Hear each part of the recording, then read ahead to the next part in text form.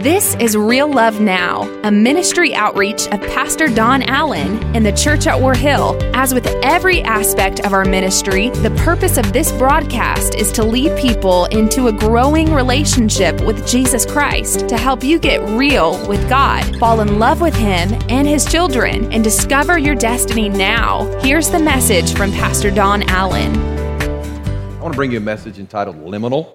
Liminal. And we're going to go to, guess what book? Mark. Guess what chapter? 5. Because guess what? They made it to the other, where'd they make it to? The other side. They made it to the other side now. We've been studying where God said, as Jesus is in the boat and He looks at His disciples and He says, we're going to go to the other side. And it doesn't matter what anybody tells you, when Jesus says we're going to the other side, how many of you know you're going to make it to the other side? Amen. But storms happen on the way. Troubles and trials and problems occur. All right, so we've been working through that. But how many of you understand that the way the disciples left this side and the way when they made it to the other side, that they weren't the same anymore? Amen. They were changed, okay? So let's read the Word, and this is what happens when they get to the other side. The Scripture says that they went across the lake to the region and I always say Gadarenes, but this is a little different translation. And when Jesus got out of the boat, a man with an impure spirit came from the tombs to meet him. This man lived in the tombs, and no one could bind him anymore, not even with a chain. For he had often been chained hand and foot. But he tore the chains apart, and he broke the irons on his feet. No one was strong enough to subdue him. Okay? How many know what I'm talking about? This guy, nobody messes with him, all right? Well, night and day he'd live there among the tombs, and in the hills he would cry out and cut himself with stones. When he saw Jesus from a distance, how many of you know when you see Jesus, things begin to change? Amen. He ran and he fell on his knees in front of him. He shouted at the top of his voice, "What do you want with me, Jesus, Son of the Most High God?" I thought that'd be a good question for some of us to ask. Come on now, amen.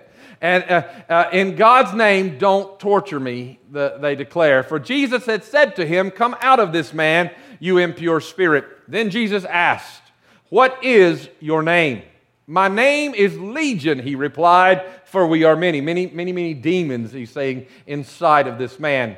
And he begged Jesus again and again not to send him out of the area. And we'll stop there for just a moment and point something out to you. He says, don't send me out of the area, because in this area they have been worshiping pigs. Okay, the goddess of that area is a female pig, and so that's why they're revered in this area. And these demons want to stay in this environment, and so and they beg Jesus, please don't make us leave this environment. And a large herd of what? Pigs was feeding on the nearby hillside.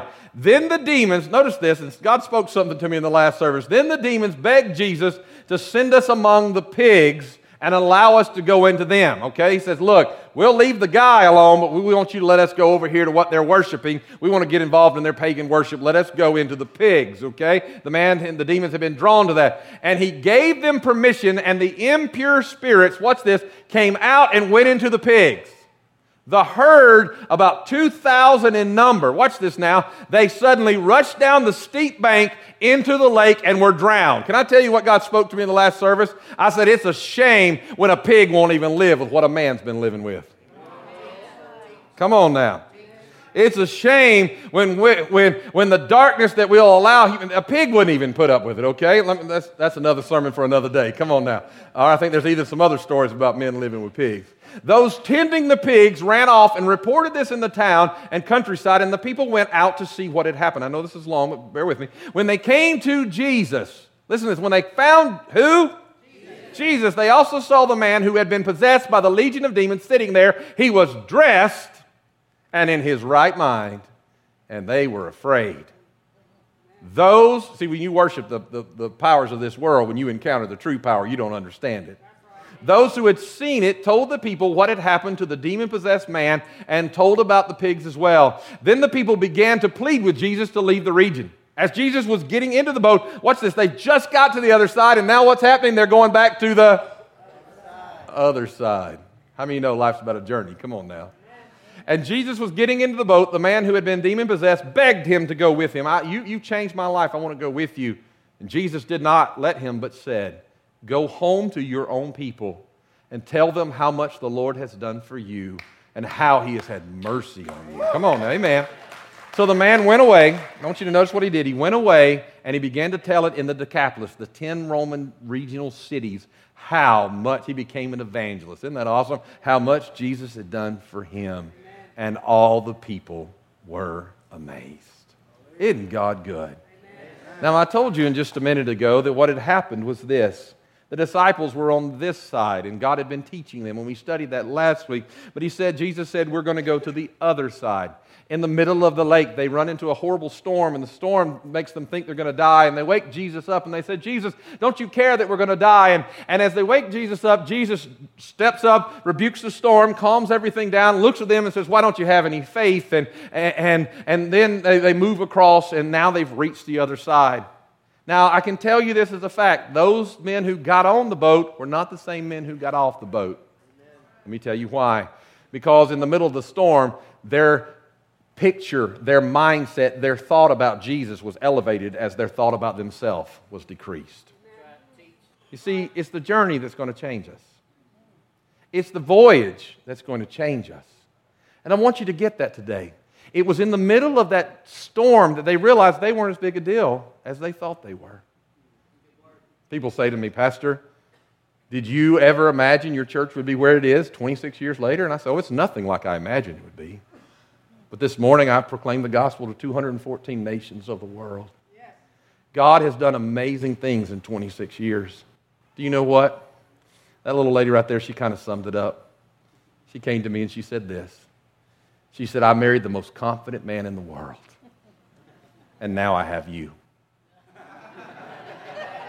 That's what she said. I said, excuse me? She said, you have zero confidence.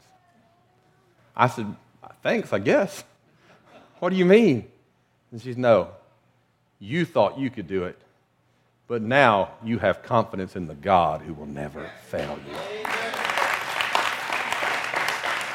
You see, that didn't change because of me. It changed because I got a better glimpse of Him.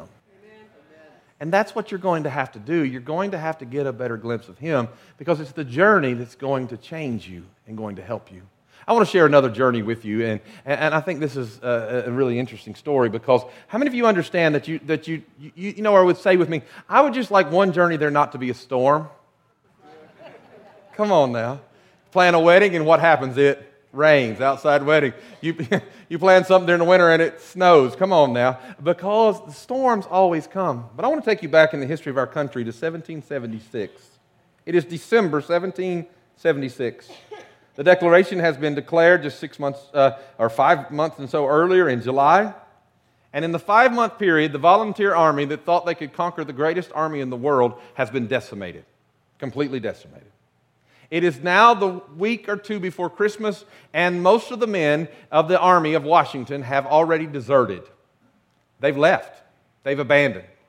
Now, there's still a small contingent of those men who have not left because they don't want to be criminals and they don't want to break their word, and they have declared that their enlistment will end on January 1st by what they originally agreed to because they thought it would be a quick battle, and they agreed to a 6-month enlistment, and it would end on January 1st. And so they're all looking and packing their bags and waiting to get home. By all means, they're defeated beyond repair. Their struggle is great. But yet, a man by the name of Thomas Paine, 1 week before Christmas, writes some words. He writes an article, a pamphlet called The American Crisis. This pamphlet would prove to be the thing that would draw them all back together and give them one more desire to fight. These were his words, and many of you will recognize these words. These are the times that try men's souls. The summer soldier and the sunshine patriot will in this crisis shrink from the service of their country. But he that stands by it now deserves the love and thanks of man and woman. Tyranny, like hell, is not easily conquered. Yet we have this consolation with us, that the harder the conflict, the more glorious the triumph.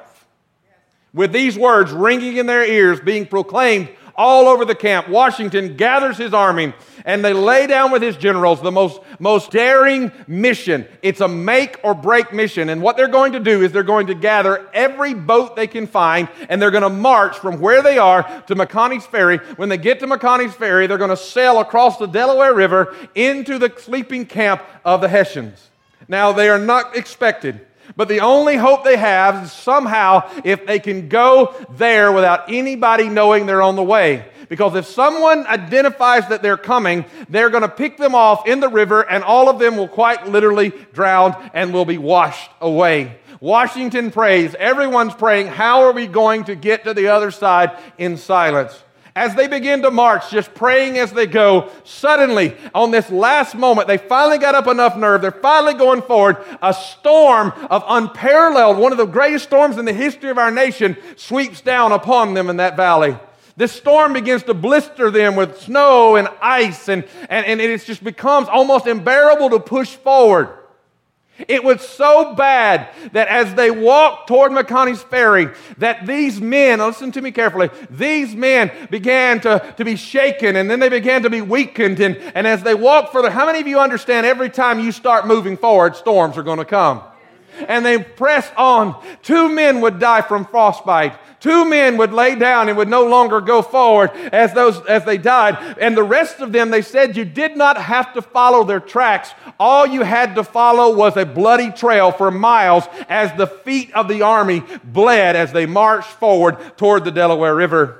They arrived at the Delaware River. They launched their boats and they sailed across through the storm. People wondering, what are we doing? Who could fight in this storm? But when they reached the other side and the storm abated, they took the town. The Hessians asleep. They had expected to be there hours before. The Hessians have now drunk themselves into a Christmas stupor. They're asleep, and all of a sudden the Americans surround the town. Watch this now. And only 3 Americans were killed, and over 1,000 of the enemy were taken captive because they won the victory on that day, because a storm, listen to this, a storm kept the enemy from hearing they were coming.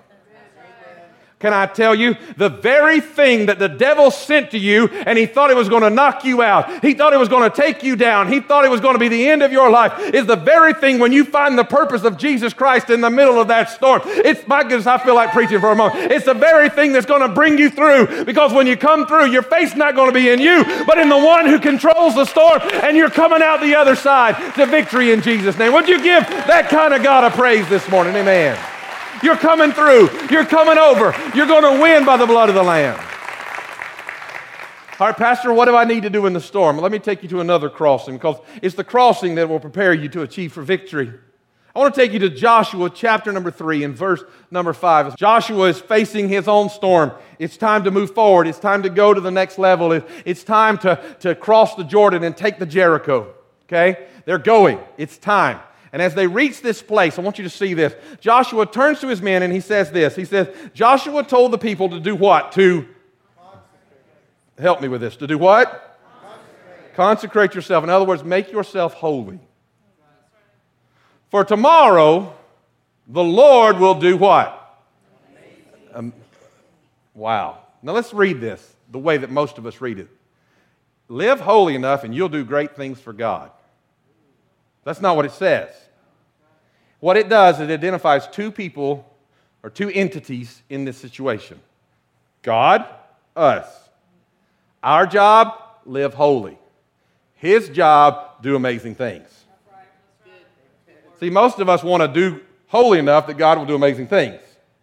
But no. We're supposed to live holy so God can do amazing things. See, it means you have to make radical decisions to change who you are. Can I tell you what these guys did? They heard this, and the only thing they could really think of that they weren't right in was they had not honored God's law, so they all grabbed a knife and went out into the wilderness and circumcised themselves. That's radical. Can I get an amen for that? But what they said was, I don't care what it costs me, I want to live in such a way that God can do something awesome. I want to live in such a way that God can do an amazing thing in my life. in my world, in my situation. My goodness, I feel the Holy Spirit of God as I'm talking to you today. Our job is not to do the amazing things. Our job is to line up with God's plan for our lives. Amen. And when we line up with God's plan for our lives, things begin to change. Let me bring you back to that demoniac that we started with. You see, because the journey is a threshold to change. And what we have to understand is what happened to the demoniac. He had what we call, in the study of society, a liminal moment. Many of you know what subliminal means, but let me tell you what liminal means. Okay? He had a liminal moment. When something is liminal, it means that it's occupying a position at or on both sides of a boundary or a threshold. Okay? So it means that you understand what it's like to be on this side and what it means to be like on that side. Washington's army on this side of the Delaware, they were an army that were defeated. They were just volunteers. They were just guys who were getting together trying to find a dream. But when they made it to the other side and they won the victory, they weren't the same men they were over there, because now they were a conquering army and a force to be reckoned with. Why? Because through the storm, God changed them, and it was a liminal moment. There was a before and an after. Most of us have those moments. Graduation and from high schools, it's before and after. You know, you look at your kids and you say, they're like, "Woo, I'm graduating." You say, "You're going to regret that in about 6 months." Come on now, amen. Because it's a liminal moment. Baptism, we're having baptism in just a few weeks. It's a liminal moment because you come in and you have not yet declared that you're dead to sin, but then you go in and you're baptized and you declare that you're alive in Christ. Come on now, amen. It's a liminal moment. People have liminal moments right here all the time. It never fails. All of a sudden, the guy and I will walk out through there. And when we walk out through there, I always look back at him and say, "It's not too late, son." And we get about here, and I look back at him, and he's like, "Keep going, Pastor." And I come right about here, and he stands there a free man. Amen. Come on now. Well, not free. She's already got his heart. And then those doors open. And the moment those doors open, she comes out. I've already said to her back in her area, I've said, "It's not too late to run. Come on now." And she's like, "No, I'm going through it." And they meet me right here. And I look at them, and after a few things and some songs and a whole bunch of pretty sand and mush, come on now, I say to them, "I now declare you husband and wife. What God has joined together, let no man put asunder." Come on now, amen. And as I declare that to him, I say, "You may now shake your bride's hand." Come on, amen. No, I say you can kiss the bride because you are forever united as one. Now watch it. They came in single, but it was liminal. It was a liminal moment. I want you to catch this, okay? Now I'm taking you through all of this to tell you that the journey from the other side, it's taking us somewhere. And I'm trying to bring this down, but I want you to see where this is right now. This man, he was living somewhere he had no business living. He was doing things he had no business doing. He was hurting himself and everybody that he loves, and he was doing it all because of the pain in his heart. Oh, well, when I say he was a demoniac all chained up, it seems further removed. But when I say some of us in this place have been too many places we had no business being. Some of us in this room, now my amen should be, I'm preaching better than you're carrying on. Come on now. Some of us in this room have done things we had no business doing. We've hurt ourselves and others, and we are doing it because of the pain that rules our hearts. When we reach that place, we have to understand that same kind of change that happened in him can change in us. Because the man who lived as uncontrollable with no self-control, no plan, no purpose in life, suddenly encountered Jesus. And after he encountered Jesus, he was not sitting there in his old rags trying to act like he was growing in Jesus, but the Bible said he put on new clothes and he changed the way he was thinking because he had met Jesus. It was a liminal moment for him. Are you with me? Here's what I want to tell you today. That we as the righteous children of God have been given really one job, and that's to consecrate ourselves under the blood of Jesus Christ and to bring ourselves into submission to his commands and his teachings and to become a testifier of what he has done inside of us. And when we do that, we encounter Jesus daily on a greater and greater level, and there ought to be a change from who you were to who you have become because of you have had an encounter with Jesus Christ by making it to the other side. Can I get an amen?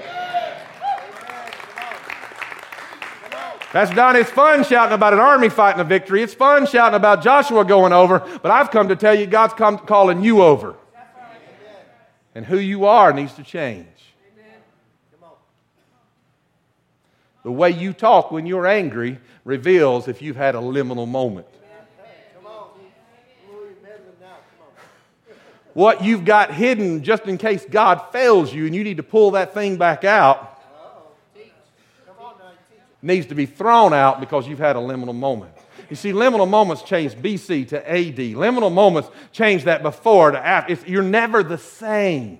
Amen. And I've come to tell you that the storm may have come to your life so you'll find Jesus and never be the same. It's time for a change.